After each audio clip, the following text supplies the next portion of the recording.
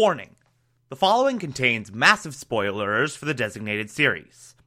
Listener discretion is advised.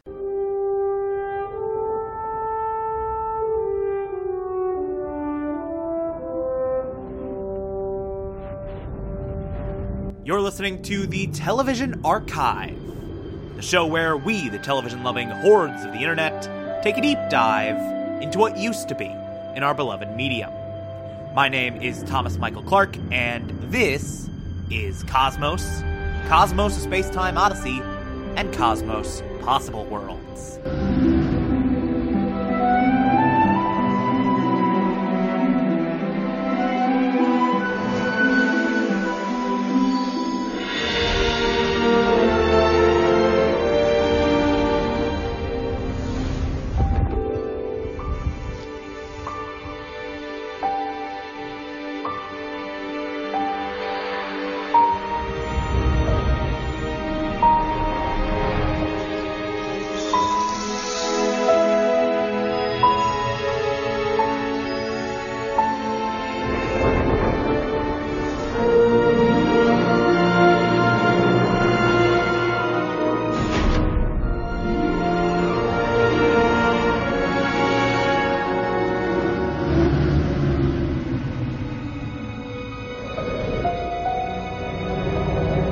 Today we will be discussing Cosmos: A Space-Time Odyssey, Episode 13, the series finale, titled Unafraid of the Dark. Glad to hear that Neil deGrasse Tyson finally answered the question that Nickelodeon's been asking since the 90s. They asked it every week, and now Tyson finally answered them. Ooh, ooh.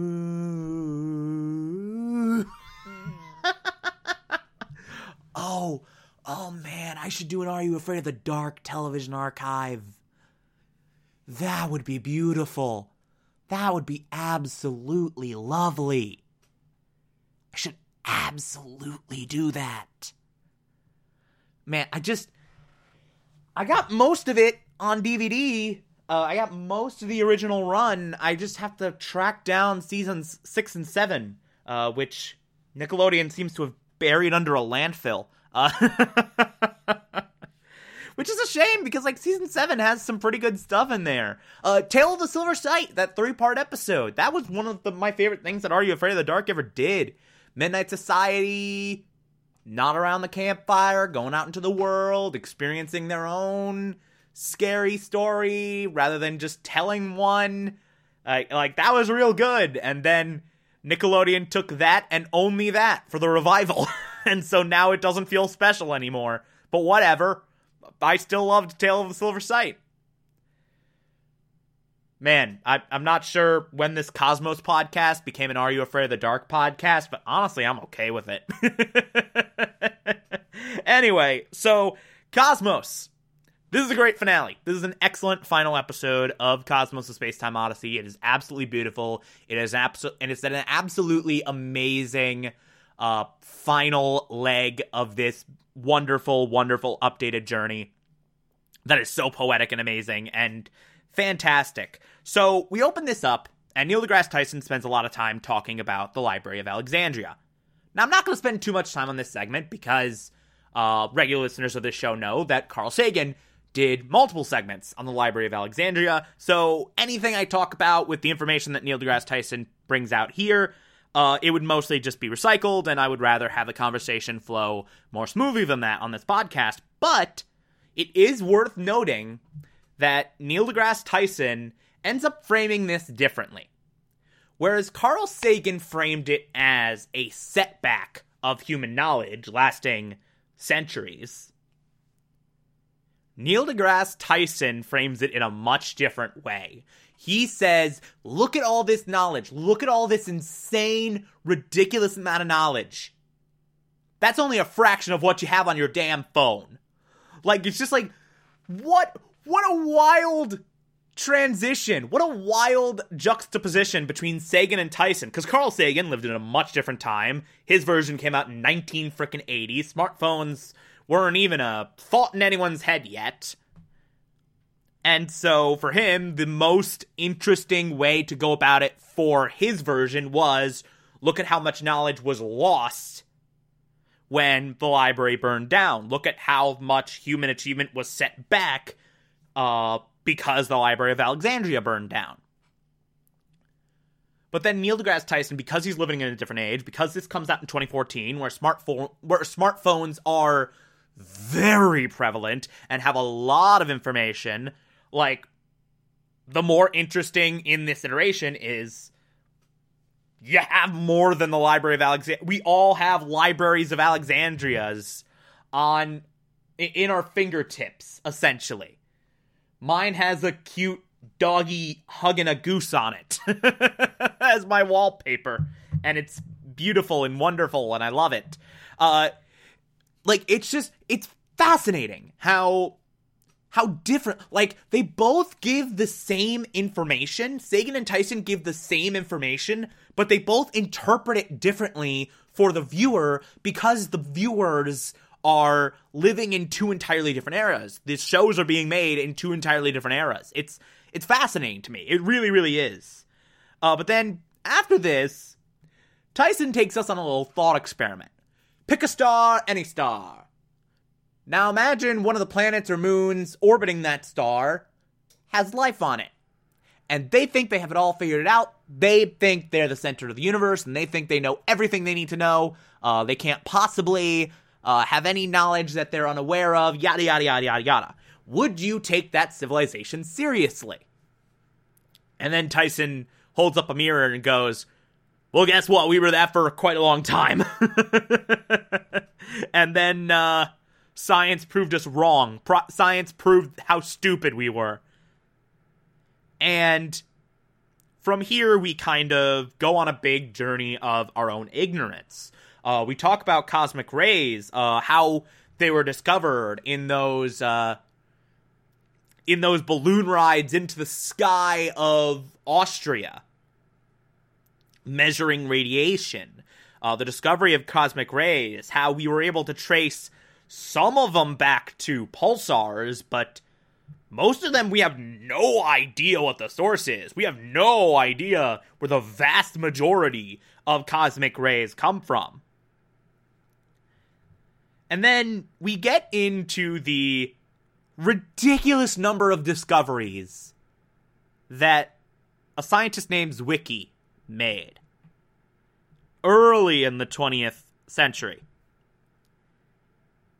He accidentally discovered supernovas and neutron stars. And decades later, astronomers were looking up at the sky and found that he was right. He theorized that some galaxies have distortions around them that made it look like they were sort of in a funhouse mirror, or that you'd see two images of the same galaxy if you looked in a telescope. And astronomers looked up decades later, turns out he was right. And he discovered freaking dark matter. He observed that the galaxies were moving so fast, they should have flown apart. So there has to be some giant mass holding them together in the centers of galaxies, holding them together. And it has to be way, way, way larger, have way more mass than the sun, than any star. And turns out that is dark matter. It discovered all of this. This man is a legend, and no one has ever heard of him, shockingly enough. And then we get into the discovery of dark energy. And I love this bit. I really, really, really, really, really love this bit. Because it is such a long road to get to this cool discovery. Like, Tyson sort of guides us through sort of a discovery Rube Goldberg machine, essentially. these very specific types of supernovas called standard candles that always have the exact brightness, no matter how far, no matter how big they are, no matter what their deal is, it always is the same brightness, the same intensity. This specific type of supernova, it's always the same form of brightness. So those are used sort of as a standard to figure out distance of objects. Because, like, if you just go by normal stars, you can't judge them based on brightness, because some stars further away are super bright, some stars closer are super dim. Like, you don't know. So these standard candles are what's used to sort of as a constant to figure out, okay, what's the distance away everything is. And then because we have this method of measuring distance, because we have this method of figuring out distance, now we're able to chart where everything is relative to us. And because of that, we're able to figure out that the universe is expanding. Now, the assumption for a long time,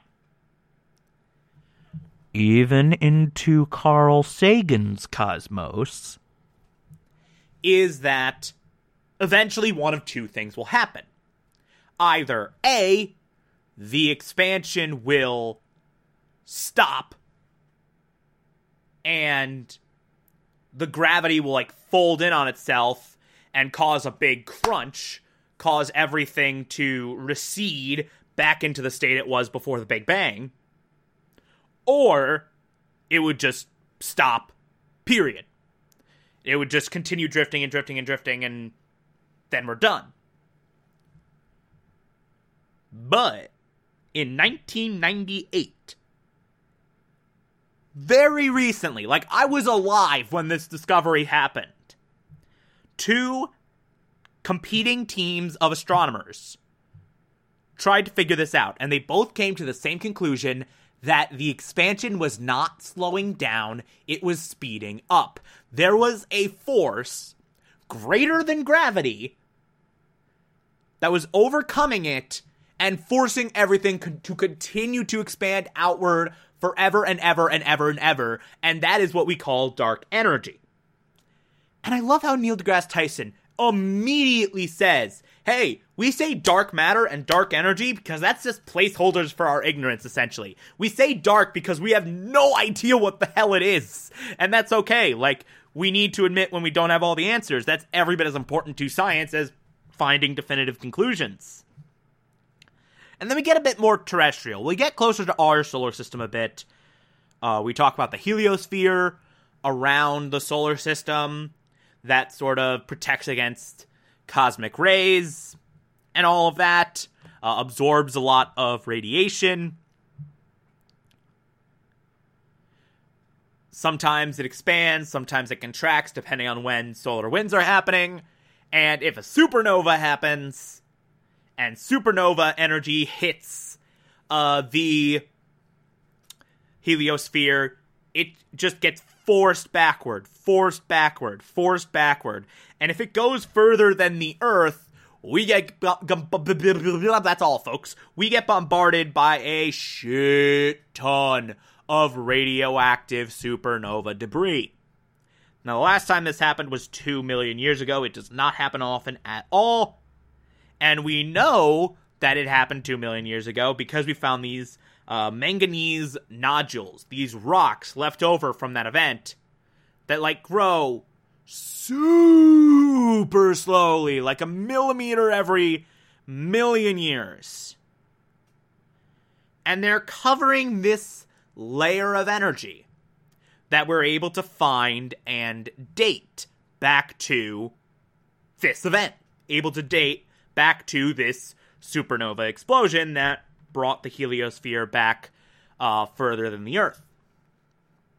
And that's a really cool bit. That's a really cool moment. Tyson then goes into the Voyager stuff, dissects everything that the Voyager probe has been able to... The probes, I should say, have been able to discover throughout their voyage among the stars, what's on the Voyager spacecraft, the little message to aliens with its music and greetings and all that stuff. The certain universal languages that it utilizes, the hydrogen atoms that sort of shift electron orbits at a regular frequency. The sun surrounded by pulsars with very specific frequencies, so you can tell exactly where in the universe the Earth is, or at least the solar system is, I should say. Just diving into all the things that the Voyager represents, all the things that it has on board it, and then we talk about how Voyager took one last picture before leaving our solar system of the Earth from the outer reaches of our solar system. Seeing this pale blue dot, as Carl Sagan put it. And we play that beautiful monologue from Carl Sagan talking about the pale blue dot. Like, every human that ever was, that you've ever known, that you've ever heard of, just takes place on this small speck of nothing. And it's this really wonderful moment. And then this leads into Neil deGrasse Tyson's big final monologue about the beauties of science, how humanity's been able to break this prison, this terrestrial prison, to explore the stars, how it was built off of science, how it was built off of men and women who followed the simple rules of the scientific method, how we have become this, like, part of an evolutionary chain spanning, like, millions of years, and how our children will continue that chain, will continue that constant quest to survive and also know our place in the universe. And there's a very beautiful, like, final moment where Neil deGrasse Tyson's talking about how our children will inherit this journey.